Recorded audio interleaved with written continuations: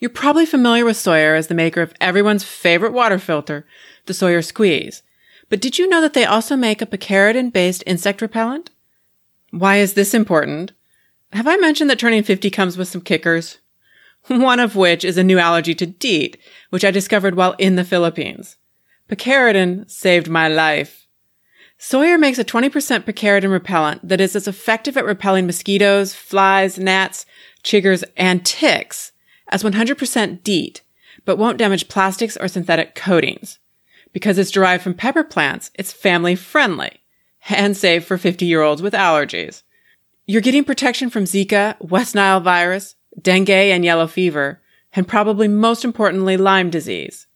And for more protection, you can add Sawyer's permethrin spray to your gear and clothing, which will also help repel and kill the little boogers.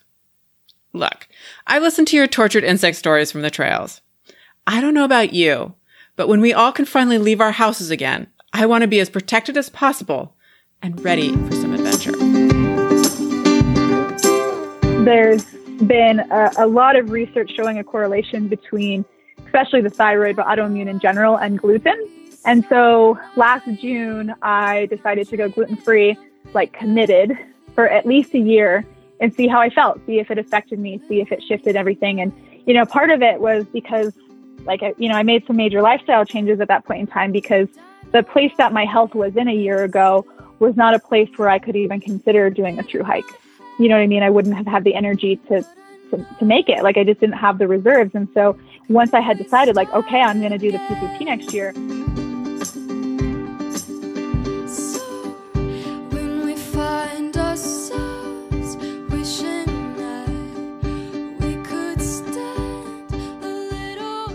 Welcome to the Hiking Through podcast. I'm Erin Egan, here with an episode looking at the other side of things, specifically the not yet a through hiker, and look, now there's a pandemic.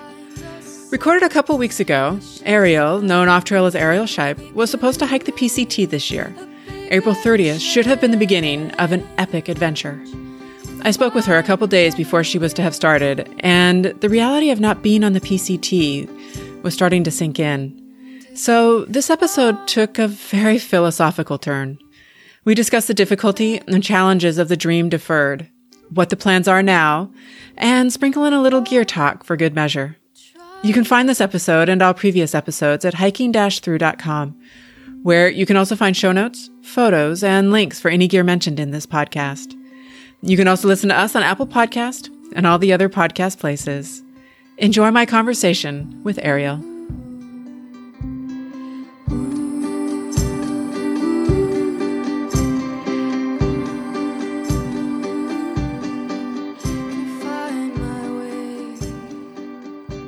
Well, welcome to the podcast. Thank you. Thanks. Happy to be here. In these ever so crazy times. Yeah, well, yeah. How are you doing with the whole not being on the trail right now thing? Well, my start date is actually in 2 days from today. So it's definitely a little bit more real right now, especially today. I would definitely be, driving out to California. We had a campsite booked and everything. My mom and my fiance and so a big chunk of my family was going to be there to see me off. And so that whole reality is definitely sinking in. I do feel like I've had, probably 5 or 6 weeks to start to move towards acceptance, as hard as that's been.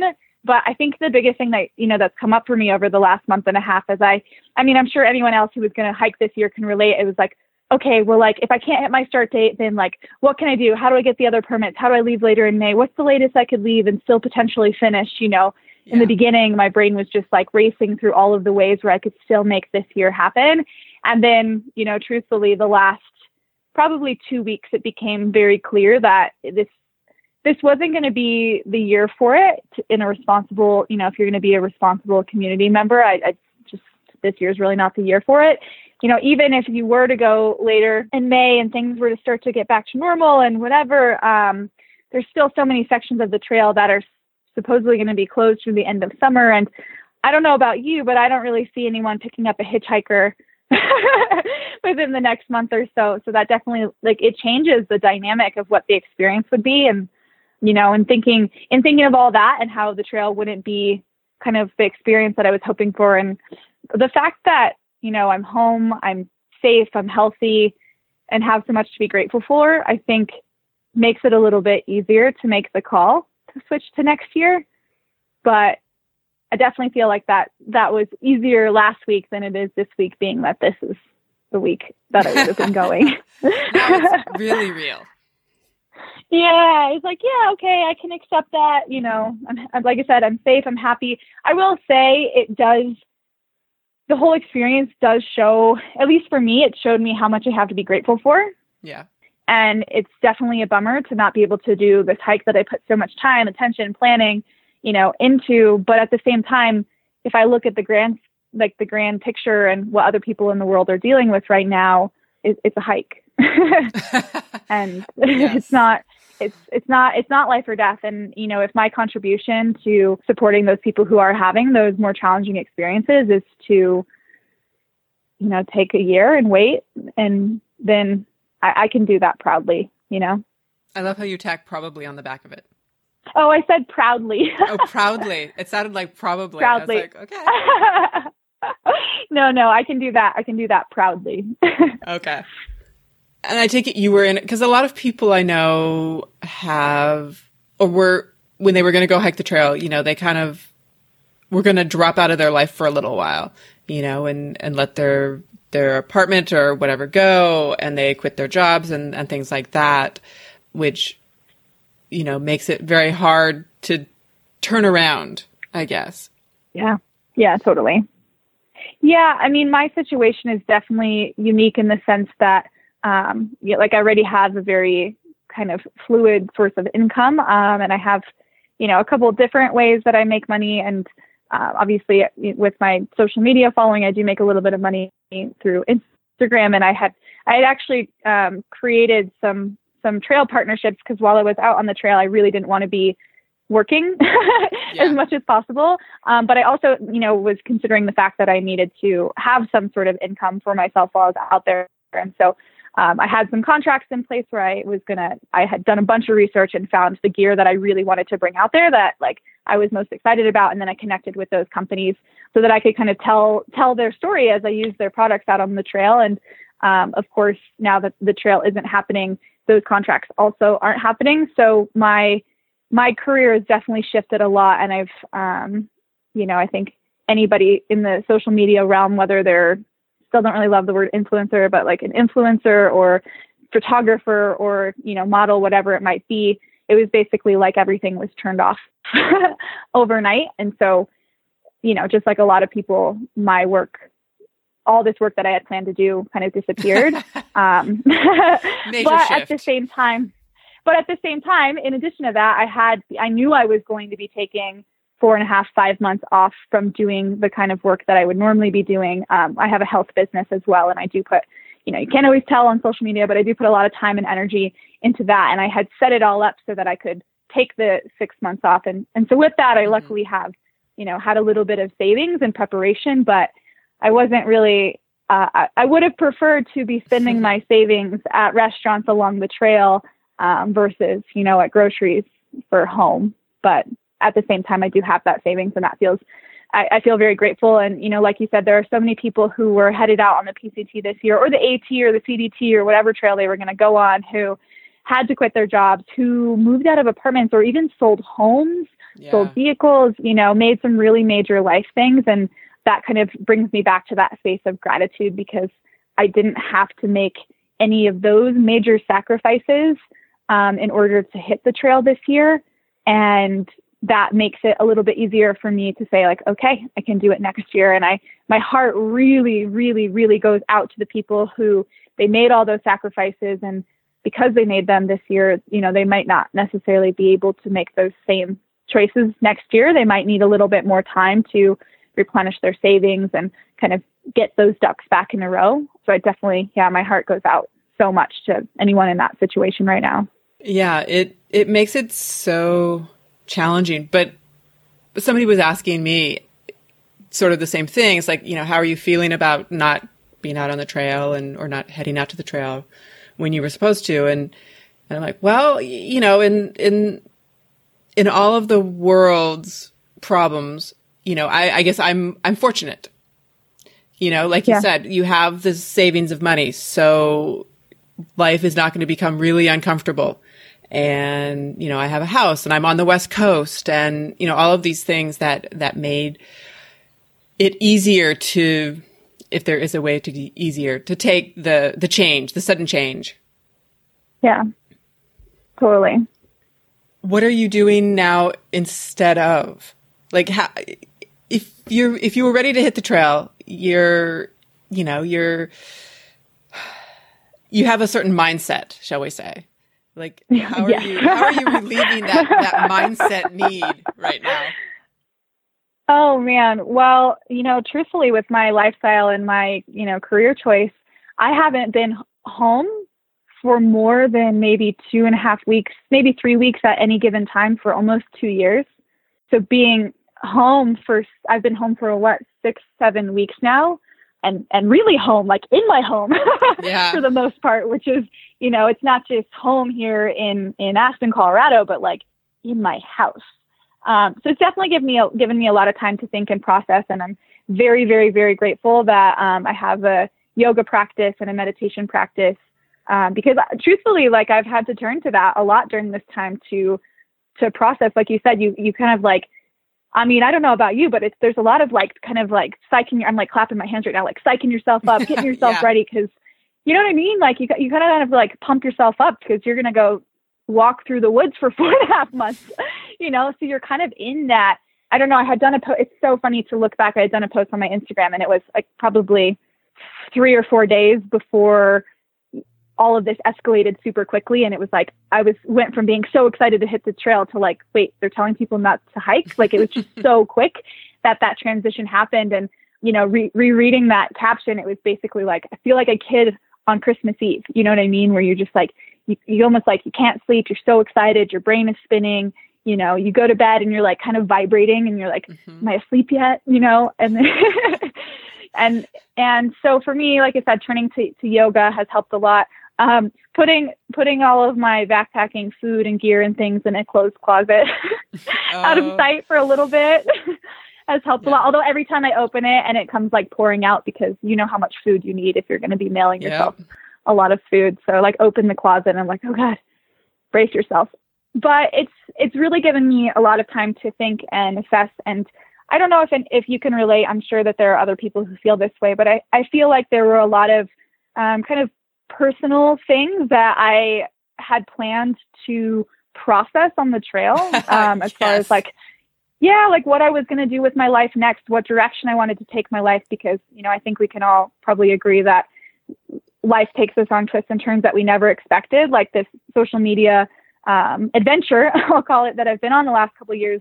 It wasn't part of the plan. And so I really wanted to take the time on the PCT to think about where I wanted to head, because I do feel like when you get yourself into an industry, a lot of times there's this trajectory and it's just like pushing you in that direction. And, I wanted to take some time to really assess, like, is that the direction I wanted to walk? And if not, how do I want to redirect, and how do I want to utilize what I have now and really build the life I want? So I had this kind of, like I said, I had some stuff I wanted to think about, and being home and being still has also given me an opportunity to think about and process those things. It's not how I had hoped to. I hoped to process them like sweaty and dirty and 20 miles deep, eating a Go Macro bar on the side of a mountain. But instead, I've had to do a lot of processing, like sitting on my meditation cushion. And so I feel like taking the time to think about what I want from my life has helped me alleviate some of that frantic energy or kind of pumped up energy that I had created, because I can now funnel it into, what's next and what I'm excited about, for this next year instead. Yeah. This self-isolation quarantine thing has felt a little bit like, with obviously a lot less effort, but it has felt a little bit like, being out on the trail and separated from society, because we are so isolated, shall we say. But it has been a lot of time to think, a lot of time to kind of reset. Cause I'm right there with you. Like this was going to be an opportunity to really do some deep diving, And in a quirky kind of way, self-isolation does the same thing. It's not quite as fun of a process, I know, right? But although I guess there's a lot of people who would say, hiking 20 miles a day for 4+ months on end isn't very fun either. So I guess it just depends on your definition of fun. Different strokes for different folks. Exactly. Yeah. It is interesting though. I don't know. Maybe I'm holding out a little faint hope that things will open up a little bit once we get into, say, early July or by early July. Yeah. But it was funny because in thinking about that, I started to think about like, how could you piece together a trail at that point? And it would really be a piecing it together type of thing. Yeah, hop, skipping and jumping around. A little bit, yeah. It would be. And then it was really funny. Like I started to do the math in my head and the day counts and the this and the that. And I was just like, okay, it's doable, but oh God, is it going to hurt?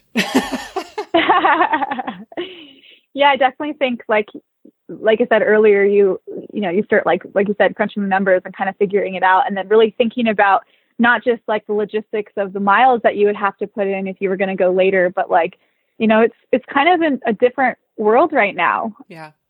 People are not, like I said, picking up hitchhikers, restaurants aren't necessarily open. There's, huge parts of the country that, are still closed to travelers, and section of the trail in Washington that's supposed to be closed until September 30th. Here we're still considered shelter in place until May 9th. And then from there, starting to lessen those things. But it's a different world out there. So there's like so much more to consider than just even the miles that your body could handle. Yeah, there are a lot more, and there would be a lot fewer people. So that experience also would be completely different. Which I'm sure is a huge plus for some people. Yeah, true. And I don't know where I stand on that. I feel like part of me like it was excited for some of like the isolation and the alone time, but with all the time I've spent here alone, in the last couple of weeks, I'm realizing that I actually like people. Crazy thing, concept. Brought to you care of.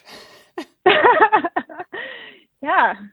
I'm like craving. I don't, not like big crowds or anything like that, but those intimate moments with really close friends that know you really well, and just those moments.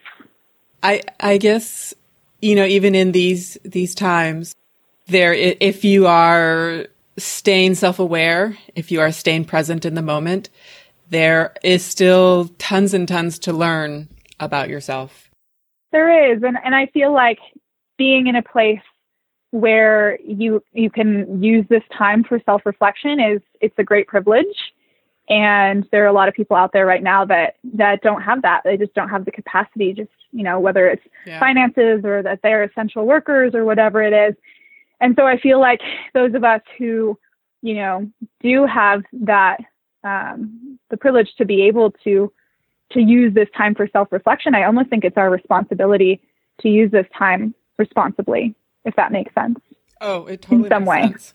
Yeah, I was kind of having that conversation with a roommate, and we were talking, and it was sort of a thing of, we're kind of all in this same situation, and we can either use this and get something out of it and come out the other side better, or we can kind of squander it and, just let the time go by and then come out the other side and not have learned anything, or not learned any lesson, or made any changes, or pushed more towards dreams even.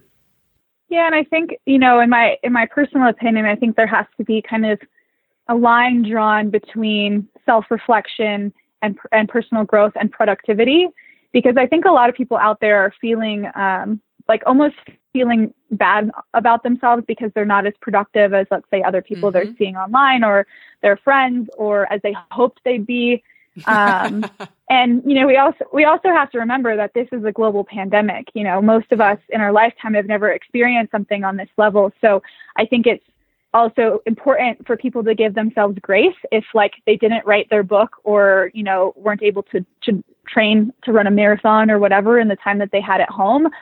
But also that like, in addition to that, you can take this time, and even if you're not writing your book or training to run your marathon or, you know, whatever it is, you can still have a little bit of time off of Netflix and really assess the things in your life that are working and the things that aren't.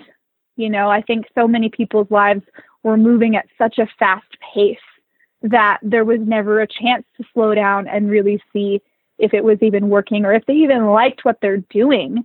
I don't know. Through hikers, I think, are another breed because we're like, yeah, screw it and bail.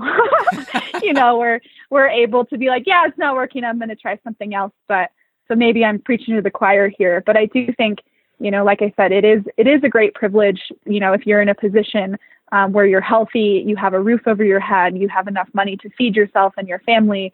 And it's a really, really big opportunity to, you know, move forward and not necessarily fall back into things that weren't serving you. Yeah. It's so interesting that you bring up the whole productivity word, because I was definitely feeling that in March. So we went into the houses on March 19th.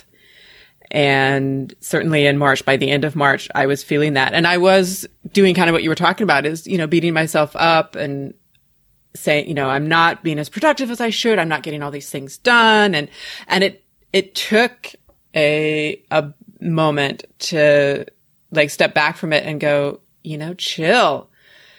It's all going to be fine. And your productivity bias, grant you, is something that you've been working on for decades, but you need to let it go.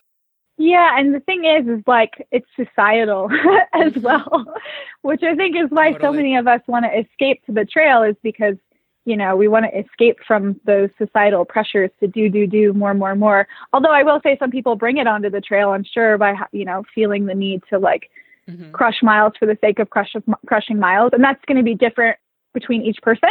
Yeah. You know, some people can go out there and have a really positive mindset and still like crush miles and have some celebration around that. But I also think that it's not always a healthy thing. And it is kind of this reflection of society where it's like a badge of honor to be exhausted and overly busy and things like that. Yeah. And I think that that's one of the biggest things that so many, at least that I realize, and I feel like I keep having to learn this lesson over and over again. I don't know why. Maybe one time I'll actually get it, but that less really can be more. Yeah. And I guess that was sort of one of the lessons of the pandemic, of the COVID. Totally.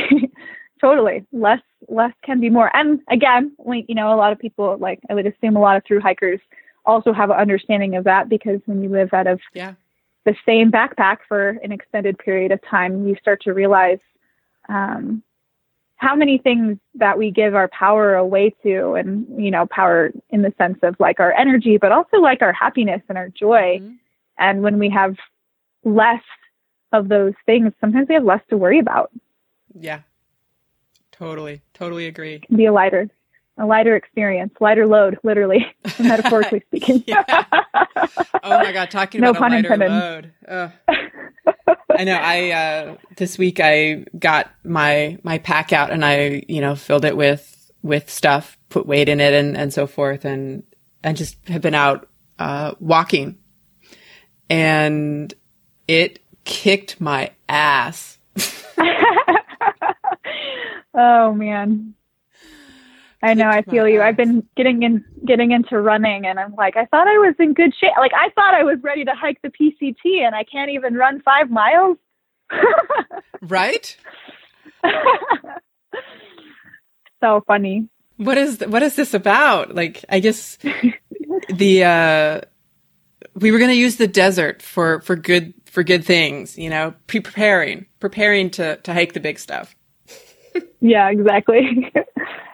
But yeah, after kind of walking around outside with the pack on, with weight in it, and not even like a full pack weight, but I was I was more conscious of both my age as well as everybody saying how important the weight is. Because I think I was, you know, in talking with people and they're saying, oh yeah, my pack was, you know, XYZ and so forth. It was more just the words. Yeah. And then actually putting the weight on my back and walking it around, I was much more appreciative of how important it is to get the weight as light as possible. Totally. And what a great analogy for life. You know, it goes so well with the conversation that we were having, you know, that it can be a little bit simpler, you know? Mm-hmm. The load can be lighter all around. 100%. I feel that. Go ahead. No, go for it. No, Oh, that was it? You go for it. Yeah. Okay. I was going to ask you about some of your gear or some of the stuff that you had invested in preparation. Yeah. That you'll play with next year, I guess. Yeah, exactly. Well, and you know, I haven't fully given up the idea of doing some sort of through hike this year. I live in Colorado, and the Colorado Trail, I can't remember the exact mileage off of my top of my head, but it's my understanding could be done in about a month or so. And so I might, you know, dip my toes in for a little shorter experience. What is the traditional time to be doing that? Is it later in the summer or? Truthfully, I have no idea. I would think probably like at least end of July, early August would make the most sense for me, just because of the elevation here. At least where I live, we can't really start accessing like our, you know, my favorite hiking trails until June. And in June, you're still post-holing in snow up to your mid-thigh sort of deal, you know. So I would think that it definitely be a little later in the season to be able to be at the elevations that trail goes through. Mm-hmm. So that could be perfect. Yeah, totally. And I haven't gotten deep enough into the research yet, because I think literally until last week, I was still holding on to some glimmer of hope for the PCT. And so I think if I thought like if I started researching this one too much, it was like, oh, I was giving up. You know? That's right. If you started researching something else, then the universe wouldn't back your play. Yeah, I don't know. You can't say that anyone's making totally rational decisions at this point in time. Very true. Very true. So what did you settle on for a pack? I have the Hyperlite 55-liter backpack. Okay. Have you tried loading it up? And I've loaded it up. I haven't done like any really true long hike in it. If I'm going to be so honest, I am not one of those people who like meticulously, I'm not detail oriented. I kind of like just jump into things, which sometimes is great. You know, I obviously have learned my lesson a lot of the ways. I have been planning like the PCT in general for a while, and I feel like the main way that I've prepared has been more just like really reading a lot of other people's stories. I love reading people's stories. I've read so many different books. I found like pretty much any obscure PCT memoir book that Kindle offers. And so sometimes I'm like, you know, you get to this section in the trail in the book, and I was so excited for the moment because there are a couple of, you know, things that come up a lot in other people's stories, like to be able to hit that town for the first time or whatever it might be. But with that, I'm definitely not one of the people who like, I probably wasn't going to put weight in my backpack and go out and go. I've just been doing a bunch of ski touring, like uphill touring, just trying to keep my fitness up. But yeah, I don't know. I'm one of those people. I've done a bunch of backpacking in the past though. So this pack I know would probably feel so much lighter than what I'm used to backpacking with, because everything I got was actually that I've gotten for this trip is actually ultralight. Whereas everything else from my backpacking setup was like 6 to 10 years old, where ultralight wasn't really quite conversation yet. Right. It was much heavier and probably a little bit more unwieldy. Yeah, it's crazy. Even just picking up my old backpack, like just holding my old backpack and then holding this new backpack, I'm like, whoa, that alone is a massive difference. What was the tent that you were going to head out there with? So I have Nemo equipment for pretty much all of my like sleep system. Okay. So I think it's called the Hornet is the tent, I believe, the Nemo Hornet.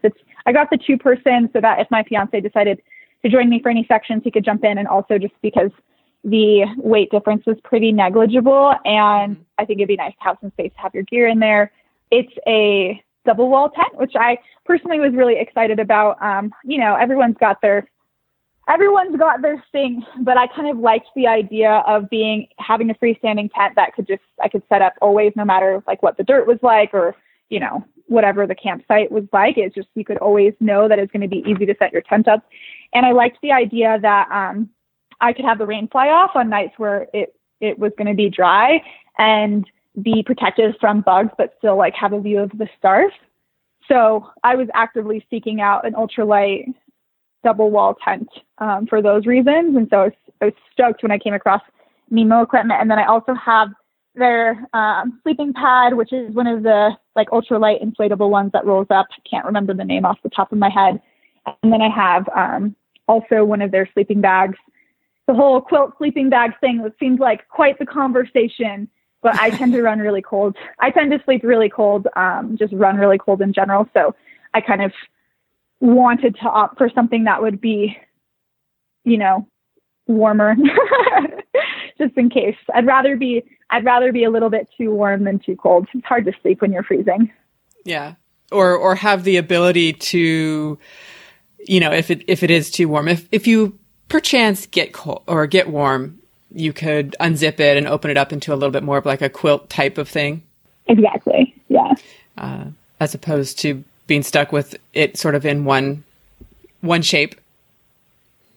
Totally. And, this was like I said, I've done a bunch of backpacking over the years, but this was going to be my first like true through hike. So I'm sure that there are a lot of lessons to be learned. And I feel like when you're making decisions for your first time around, you're just gathering as much information as you can from a bunch of different people and trying to, feed that through your own intuition, and you see what comes out. No, I've had a lot of people tell me as well that with a through hike, I mean, everybody's doing exactly what you're talking about. If you've never done it before, you're kind of just paying attention to what everybody else is using, trying to make some pseudo educated guesses about what would work for you.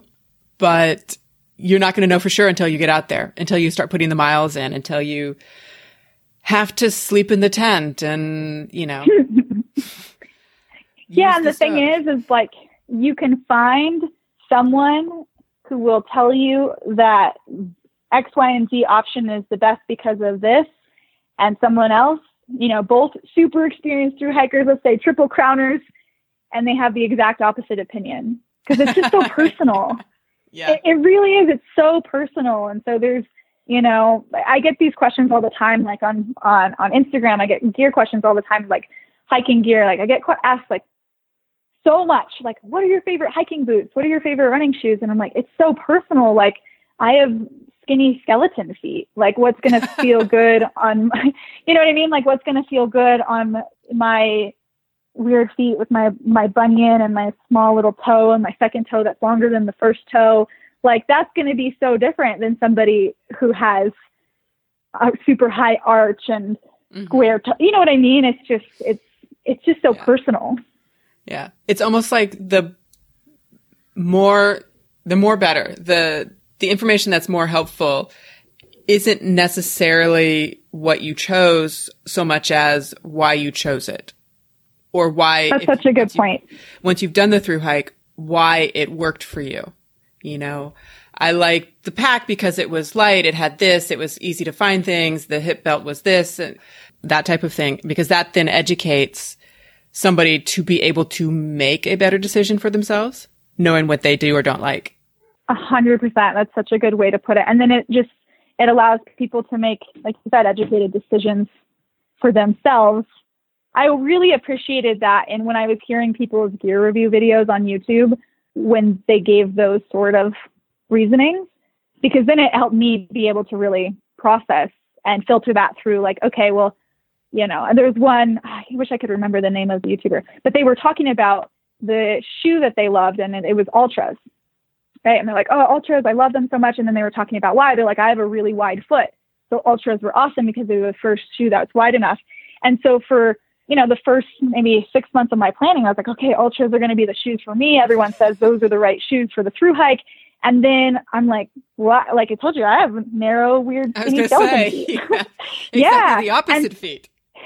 Totally. And so I ended up finding another review from someone who had skinny, narrow feet, and they really recommended Brooks Cascadias. And so I ended up opting for that. But it's like, until I had heard why someone liked Ultras, it was hard for me to understand why that wouldn't necessarily be the right decision for me.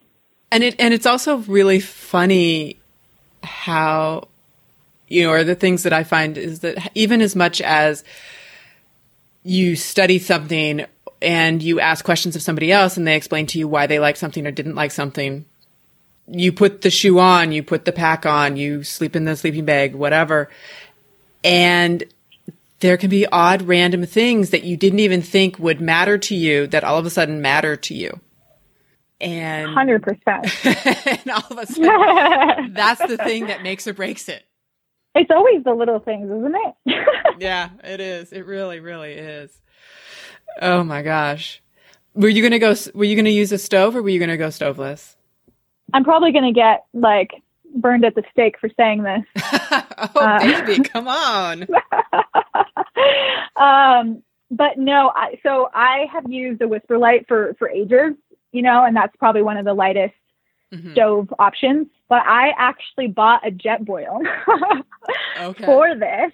And that's what I'm saying. I'll probably get burned at the stake because it's so not ultralight. But at the same time, on my last couple backpacking trips, one of my other friends had a Jetboil and I had the Whisper Light, and her water was done boiling in 2.5 minutes. My water took 20 minutes to boil. Ooh. And I'm just thinking like that extra, even if it only took 8 minutes longer or 5 minutes longer, like we said, it's those little things that are going to start to build up and really irritate you. And I could see myself being really irritated by that, and that being really frustrating, especially when you're tired and you're hungry and, all you want to do is have your food and it still has to hydrate anyways.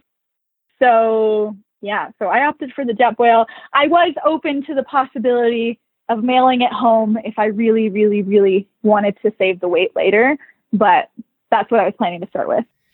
Well, it's funny that you say that, because so many people that I've talked to have literally said some version of, I got to a certain point and I was so tired and didn't want to take the time that it would take to cook something, to heat the water and to cook something.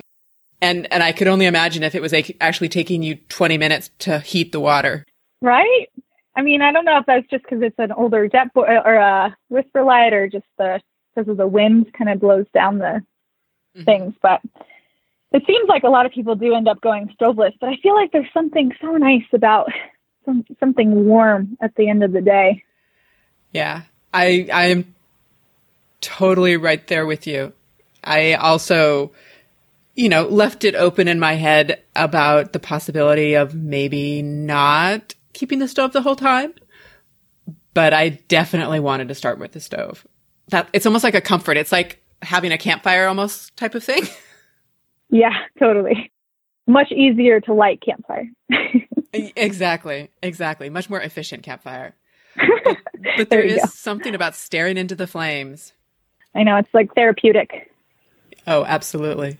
Now, what were you going with for food? What were you planning on? Because you kind of mentioned already that you were looking to ship yourself some stuff. Yeah, so I was diagnosed with Hashimoto's hypothyroid last June. And before that, had been diagnosed with another autoimmune condition called interstitial cystitis. And there's been a lot of research showing a correlation between, especially the thyroid, but autoimmune in general, and gluten. And so last June, I decided to go gluten-free, committed for at least a year, and see how I felt, see if it affected me, see if it shifted everything. And, part of it was because I made some major lifestyle changes at that point in time, because the place that my health was in a year ago was not a place where I could even consider doing a true hike. You know what I mean? I wouldn't have had the energy to make it. Like, I just didn't have the reserves. And so once I had decided, like, okay, I'm going to do the PCT next year, it gave me some fuel to my fire to be really dedicated to doing the lifestyle changes that it was going to take, which ironically are like slowing down and resting and nourishing your adrenals and, you know, whatever. So this year has looked so yeah, exactly. Quarantine life, in quotes. But yeah, so, you know, so I've really paid attention to my health a lot in the last year. But with that, you know, being gluten-free on the trail. And I also just in general, I care what I put into my body because I feel different when I eat good quality, healthy food than when I don't. And, you know, I know that some people take through hikes as like the junk food tour of America, and more power to them. Like if you can somehow hike 2,650 miles on Oreos, like, you know, I tip my hat. Yeah, I tip my hat to you, but I just know that like that is not going to feel awesome in my body. And it's not to say that I don't have my vices. Like, I obviously am a human being and love chocolate, and there would be, you know, tons of other things that I would enjoy. But just the idea of eating garbage food the whole time, it wasn't landing well with me. I had a couple of different food things percolating. I didn't end up doing all of the final like packaging and things that I was going to do, because I was saving, that was my last task. That was basically the last thing I had to do before hitting the trail. And this all happened, you know, was happening right when that was so.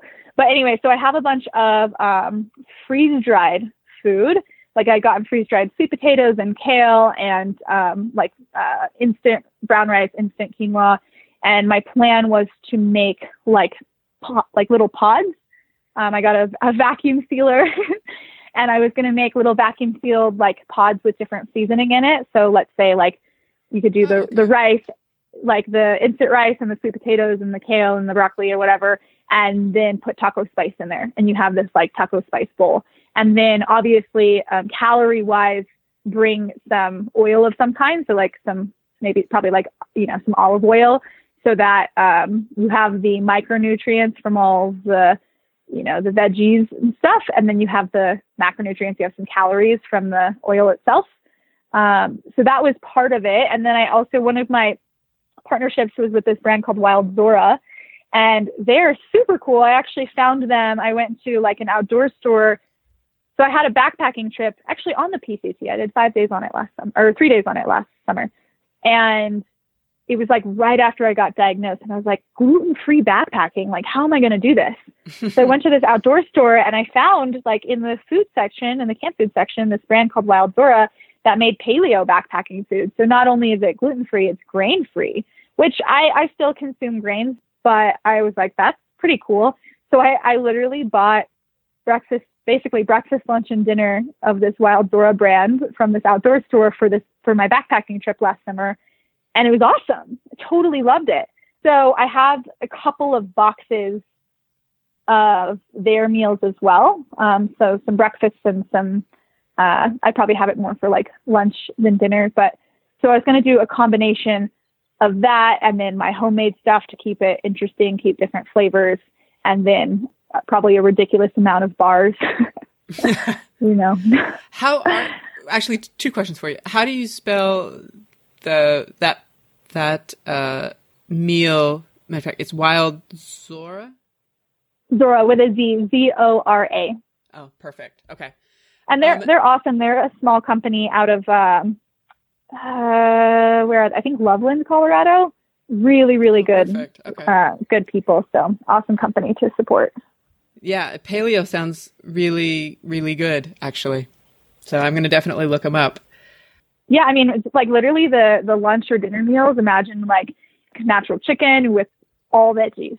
And it's just this giant pot of veggies and chicken. Is so delicious. Now you're making me hungry. I'm sorry. I have that effect. I'm kidding. Now, what were you going to do bar-wise? Like, what bars are gluten-free? There's actually a lot of gluten-free bars, but my favorite bars are Go Macro. I've been a huge fan of them for years. They're actually gluten-free and vegan. Obviously, by my just sentence two sentences ago, I'm not vegan myself. Gluten is the only thing that I am like strict on out of my diet. And I don't eat a ton of dairy because it just doesn't make me feel good. But I mean, if there's a nice thing of brie somewhere, like, I'm not going to say no. But yeah, so Go Macro bars, they're gluten-free and they're vegan. And basically, I like all of their flavors, but they make like maybe 5 different flavors that have chocolate chips in them. And then basically, anytime I chat with that company, they're like, what flavors do you like the best? I'm like, literally anything with chocolate chips into it. You're so easy. Yeah, it's not hard to please. Chocolate chips are the way to my heart. Do you plan on taking this with you if you get out on the Colorado Trail, or do you truly plan on kind of storing it and waiting until next year? Honestly, I think it would be a great way to test my theory, to see if like the homemade backpacking meal pods work as well as I thought. And I hadn't ordered enough backpacking or of the freeze-dried food to do the whole summer because I wanted to like make some of the pods and try it out, see if it even works. Yeah. So I think it could be a cool opportunity, to test it out. And I definitely would like to test out everything that I have. And, one of the biggest things I was excited about with some of these brands that I had the great privilege to be potentially working with this summer is like telling their story out on the trail. And so if I could do a little bit of that this summer, I'd be really stoked to do that, especially, with the heavy hits that, all companies worldwide are really taking right now, of course. But like most of the backpacking food brands, especially when you're working with healthier food options or you're working with kind of niche ultralight gear, these are small companies. These are like not big corporations, and these smaller companies really feel the impact of something like this. And so anything that I can do to continue to support these really awesome, smaller, more niche companies and keep money flowing their way so that they can keep providing awesome ultralight or healthy, things for us, the better. Yeah. That would make me feel good inside. No, agree. I mean, it's going to be an interesting conundrum this summer because there's going to be a lot fewer hikers across the board. And it's sort of the love-hate thing with the money that the hikers would usually bring into towns or to these small ultralight companies isn't going to be there, but they need it as well in order to keep going to get to the next season. It's going to be really interesting to see how this all pans out. Well, and that whole conversation I think that created a lot of, I don't know, I'm trying to choose my words wisely, but there was a lot of anger and hostility and frustration in the hiking community when all of this was happening, because those were some of the things on the pro hiking side of the equation, like why people should still be out there on the trail are some of those things that you just shared. And, so like when the people who did decide to stay on the trail for a while, I can't imagine that there are very many people out there still anymore. But a lot of the businesses in the towns, like they wanted the hikers' businesses or, business. They wanted the money that comes from it. But then there's a lot of the town folk, the other people who live in those communities who were really against having the hikers because they didn't want their small community to be put at risk because of hikers, so it definitely created, I don't know. I was in the PCT Facebook group, the class of 2020 Facebook group, and it definitely got a little hostile in there when it came to some of those things, some of those conversation topics. It's a difficult thing right now for everybody. I think it's the group that is for doing it, the group that is for not doing it, the group that is the townspeople who are affected by whatever choices these other people are making. It's challenging. So, yeah, I don't know that there is a perfect answer to it all. There's definitely not. What kind of spices, what kind of flavors were you planning to bring out with you on the trail? Is it just taco, or did you also have some other ones that you were going to try out? No, I wanted to create like some sort of like Thai flavor, like some sort of like green, like maybe like a green curry type spice. I don't know. That was like something I was trying. I'm like, how do you get creative with dry seasoning? Because there's, you know what I mean? Like I have a lot of like sauces and things that I use to like change the flavors of things. But like the only two things I could really come up with were like a taco kind of Mexican flavored bowl of sorts, and then like maybe like a Thai curry type flavor as far as the dry powders. So if you have any other ideas, let me know. Yeah, I don't think I'd quite gotten that far in my head. I was going to go with the bland for a while. but I have definitely, you know, I hear people all the time who are talking about needing the change of flavor. So if you have any recipes out there. I know, hopefully I'll do a little creating, and I'll have some good things to share in the future. I feel bad sometimes because I literally could eat the same thing every day and do for like months on end. And so when people like say that, like, aren't you going to get sick of it? I'm like, well, I like literally already do that. So I know, I am the same way. Somebody basically said of my eating habits, you're already set up for the trail. It'll be so easy that way. I'm like, okay. I'm a creature of habit. I'm a creature of not having to think about it. It's just easier, especially if you have like a like something that you like the flavor of, you know, and you're like, yeah, this is good. It's like your favorite sweater, you know, you might have 3 sweaters, but if one of them is your favorite, you're going to wear that one every time anyway. So why even have the other one? That's right. Just go for the comfort. So funny. When did you decide to go out onto the trail, or that you were going to do a through hike? So I've wanted to do the PCT for probably, oh my God, how old? I'm 29. When I was 20, I learned about the trail for the first time. I was in college in Lake Tahoe, and the PCT kind of skirts the Tahoe area. Mm-hmm. And I don't know if you can relate to this. I'm sure that there's been something in your life, whether it's this or something else, but like, you know, when someone tells you something or tells you about something and it just resonates so deeply with you that you're like, yes.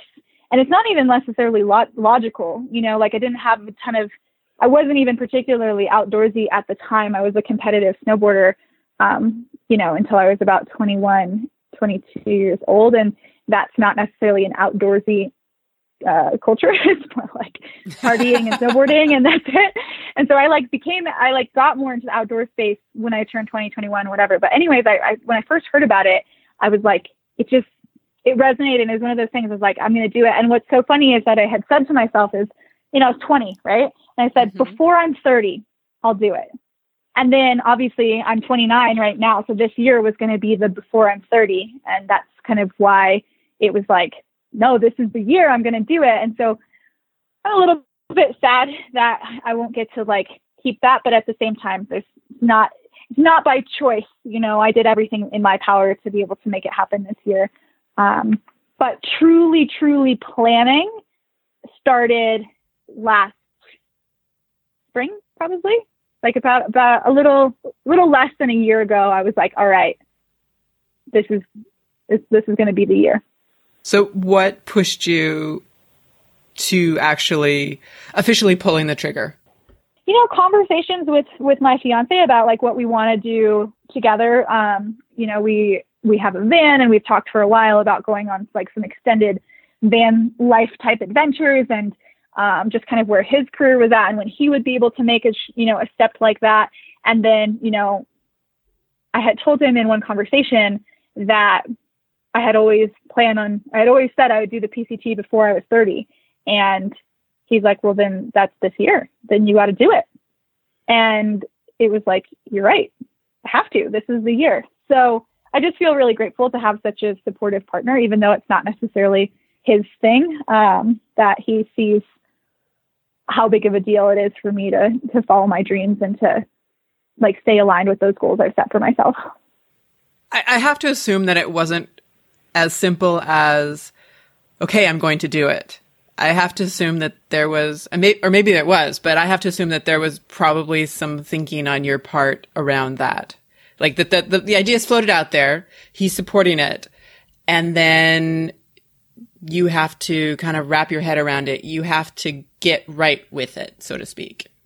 You know, the thing is like the way my life has transformed. Telling you earlier in this conversation about my current work, what I do for work these days, like I'm completely location independent with my work. I am completely self-employed. It was like there was nothing popping up that was like, oh, I can't because, all the things, the way that my life had moved, ended up really being in support of being able to do something like that. And so it was kind of like, maybe you start looking for like, okay, is there any reason why I can't? And pretty much the way that my life is and was at the time of the decision making was like, I don't think there could be a more perfect time, because who knows what's going to happen 2, 3, 4 years from now. I don't know what that's going to look like. I didn't expect to be where I am right now. It wasn't none of it was a part of the plan to begin with. And so it kind of, to me, it just really supported that, like that not like, I don't want to be so corny and be like, oh, the stars aligned, but kind of, you know what I mean? Like, it was like, well, there's not really any reason why not. You were unconsciously, consciously aligning them, setting them all up to allow for this moment. Yeah, I guess so. Like my intuition must have known that this was coming. And so it just, it did the background work to set me up for success. I don't know. I find in my life that a lot of times, have you ever heard of kind of the theory of threes, of things happening in threes? I have. Yeah, totally. And it may take like the first time you may not really be paying attention. And so you don't maybe catch it, or you kind of catch it peripherally. And then the second time it happens, you're paying a little bit more attention and you start, making the changes, or you start kind of maybe doing the work that you don't know that you need to do in order to be prepared for the third time it comes around. Yeah. It's like a little seed that's been planted. It is. It so is. And I feel like that is so much, for me at least, what the trail kind of is, but also kind of in my life in general, is paying attention, letting being open so that you catch it the first time, or that you at least notice it the first time, but then paying attention as something repeats and you're like, oh, okay, I need to pay attention to that. I need to be aware and be actively moving towards something or away from something, depending upon what it is. But more often than not, I feel like it's towards something. Well, and how often are we getting, all of us out there, these like intuitional little sparks and not following them? And I feel like those reminders, those things that are like continuing to simmer, are just, they're pulling us back towards kind of our true nature and the path that our heart wants us to be on. It's harder and harder, I feel like, in our modern day lifestyle, which I think is why this, self-quarantine, slowing down, shelter in place thing has given so many people an opportunity to kind of reassess, because when you're moving so fast and your life is moving so fast and it's so planned out, so filled, sometimes it's hard. You might get this intuitional call to try something or do something, like you're saying, and it feels like you can't because we don't have the time for it. Everything's planned out. Someone invites you to this really amazing, like, oh, I have this really awesome thing, you should come with me, but you can't because you have like 6 other things that you've committed to already. Yeah. Oh, I totally know. There was one time in my life, after my dad passed away, I went traveling in Asia. I tried to go back to normal life, and it just was very quickly realized like life wasn't normal. It's a new normal. Like it wasn't, I don't know, so I decided to take a little bit of time off and go travel like super dirt cheap backpacker style in Asia. And, because we didn't have, I did half of the trip by myself and half with a girlfriend of mine. And whether I was alone or with her, like we didn't really have a lot planned. We didn't have planned when we would move from one town to the next. We didn't have, besides our flights to Asia, we didn't have anything else booked. And it was so cool how we'd be like, oh, we were really hoping to meet up with this person. And we'd turn a corner and they're there. They just got dropped off in their taxi. or whatever it might be. And I feel like when our life isn't so perfectly structured and planned out, it's really quite cool how things just start to like fall in place.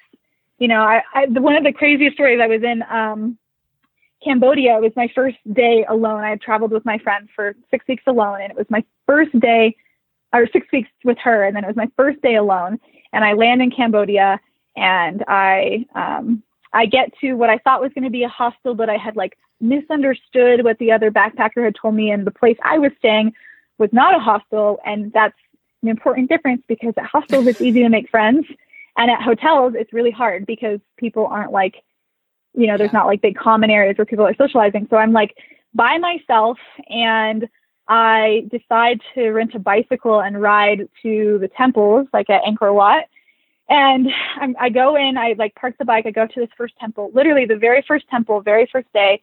And I turn the corner in this temple, and there's this girl that I had met 6 weeks earlier in Thailand, in this like remote beach in Thailand. And we had like hung out with her for like a week, didn't stay in touch, didn't know that she was there. And she happened to be alone too. And we ended up like spending the rest of the day adventuring around, and she ended up leaving that area before I did, and whatever. But it was just so cool how when I allowed myself to be in the flow of life, how like the right people came at the right time. It just all worked out. It's funny how that works, huh? Yeah, we tend to get in our own ways a lot. Yes. Yes, we do. Oh, we trip ourselves up a lot. Yeah. I mean, I think in the end, we're just like wanting the best for ourselves. But I feel like there's so often that, or at least in my life, I guess I can't speak for everyone else, that I don't 100% know exactly what I want, but I know the things that are sparking curiosity or an excitement with me. And so instead of like just following that excitement and curiosity and allow it to change and transform as I do, I might start to think like, ooh, I have curiosity towards this thing. What would be the best end result? And then you get to that end result and you're like, well, this isn't really what I wanted. You know, like we're trying to like build these awesome lives for ourselves. It's all in good nature, but in reality, that spark of intuition isn't necessarily to take you to the end result. It might just be to take you to meet somebody who has the next spark of inspiration that takes you to the thing that really lights you up, or whatever that might be. Yeah. It's interesting. One of the things that I've certainly found for myself is that the things that I'm interested in, or the things that I think that I'm interested in, because that's the things that I've been interested in and blah, blah, blah. It's almost more important for me to pay attention to what those things bring out in me, the emotions, the feelings, you know, because that tells me more about something than me just doing it because I've been doing it, because I've been, let's take work, for example. You know, I've been focused on doing one thing for so long that I'm just doing it. Doesn't necessarily bring me what I thought it was going to bring me anymore.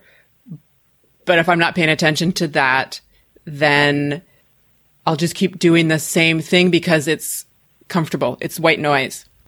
Yeah. And being conscious of how I'm feeling about something allows me to be open to possibly doing something different, which is what makes a lot of things more fun. 100%. And I feel like, you know, I said earlier in the conversation, I feel like that's something that, you know, a lot of people, if you're committing to a thru hike, you obviously have the capacity to jump into something that is uncomfortable and that is, you know, going to shake up what you know to be true about yourself. And I think that's, I mean, at least for me, that's part of the draw. It's part of the piece that I'm most excited about, is to just allow myself to be transformed, you know, allow myself to like peel away those layers and see what's next. How did you hear about the trail initially? An ex-boyfriend. Had he done it, or he just mentioned it, or? No. So his parents were ultra runners. And they, you know, would do crazy trail ultras and just super badass humans, really, really wonderful people. And him and his father had done the John Muir Trail, the JMT. And I think most people take like 3 weeks to a month to do the JMT, and they had done it in like 9 days or something crazy. Oh, wow. And so, yeah, like that experience was really impactful for him. And he had talked about one day wanting to do the PCT. And I was like, what is that? I hadn't heard of the JMT. I hadn't heard of the PCT. And, like I said, the second I heard of what it actually was, it was just like, yeah, I'm going to do that. But I think I always knew I was going to be doing it alone.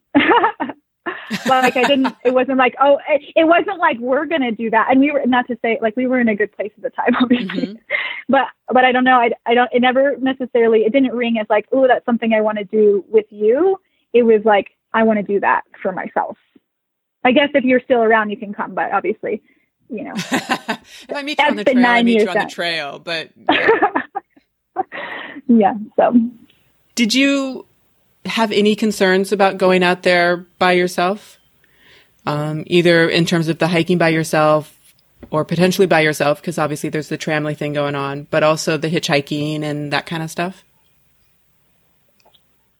I don't know. I mean, I've been wildly independent my whole life, which is a blessing and a curse, for sure. Like, like I said, I did a bunch of traveling in Southeast Asia by myself, and I never felt unsafe. My mom was a flight attendant growing up, which, means we didn't have a ton of money to stay in nice places and things like that. Flight attendants are not, it's not the most lucrative career choice. However, we did have a lot of, we had the flight benefits. And so we had this opportunity to travel to a lot of these beautiful places. And I feel like, through that, I learned how to be aware and responsible and, just how to travel smart, especially as a female. But, I think there are always going to be little things that are scary, but I think that's also been part of the allure for me, is to actively face those fears and just remind myself over and over that I'm stronger than I think I am, and of course take smart precautions and, be mindful of, sharing my locations and be mindful of like having, like I have a InReach Mini so that I can connect with my family and I can let them know I'm safe every day. And, things like that. Like it's not to like totally disregard fear in a sense, because I do know that fear, it's just trying to keep us safe. But also to acknowledge where the line in the sand is. All right, what are the precautions that are needed to keep me safe? And where does that transition into holding me back from experiencing life in its fullest? So I was excited to kind of find that line for myself and, face some of those fears of being alone and whatever. I think it's real, but it's manageable, Very well said.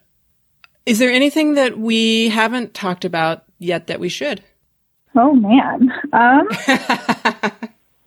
So as you think about that, where can people find you to follow your continuing journeys, whether that's on the Colorado Trail or whether that's the PCT next year or whatever other things you get yourself up to? Yeah, so Instagram is definitely my main platform that I share on. And it's just my name, Ariel Shipe. But I've been really falling in love with YouTube lately, and I've started sharing everything. And my plan was and is to vlog my entire PCT journey. So even though that won't be happening this year, it will be next year. And until then, it's me sharing all the other adventures. And then I'm also really passionate about health and wellness and nutrition and yoga and lifestyle, things like that. So definitely sharing all of those tips and tricks and other things that I'm passionate about. And yeah, I think those are the two probably best places for now would be Instagram and YouTube. Okay. So you do have a YouTube channel. I do. Yeah. And what's so funny is like all of my best videos, like the ones that did the best are all of the PCT prep ones. And I'm like, I'm so sorry, everyone. We have to wait another year. So, but that's okay. It's part of it. And the thing is like, we're all experiencing massive shifts, whether you were planning on hiking the PCT or something, something entirely different. We're all being asked to like collectively come together and be a part so that we can all move forward and thrive. So I know it's definitely affecting the thru hiker community this year, and my heart goes out to everyone who's experiencing that, but it's going out to everyone. I don't know a single person who hasn't been affected in some form or fashion. Yeah, very true. This is truly a worldwide phenomenon. It is. Yeah. And I hope, like I said earlier, I noticed a lot of hostility in the thru hiking chat, whether, about people's decisions and things like that. And I just hope that instead of allowing this to come between us as a greater global community or hiker community, that we can really use this as an opportunity to come together more than ever, and acknowledge that even if we're not, that I heard this quote, or this, I guess someone had written this really lovely thing and said, we're not actually all in the same boat, but we are all in the same storm. Some people's boats are, unfortunately, they're shipwrecked, they're sinking, and times are really tough. Some people have very well insulated, safe boats that they can totally weather out this storm in. But no matter what your vessel is, no matter what your current life situations are, we are all in this same storm together. And yeah, like I said, I hope that we can use this as an opportunity to support and lift each other up and all come together instead of creating more division between everyone.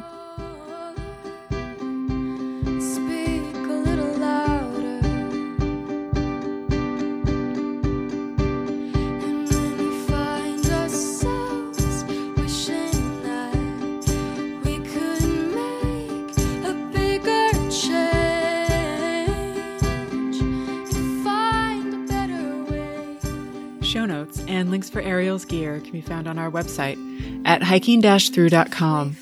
Special thanks to Ariel for sharing her story and Maya Wynn for the use of the song Try Again. I hope that you and your family are safe and healthy and ready for whatever comes next. I'll see you on the trail.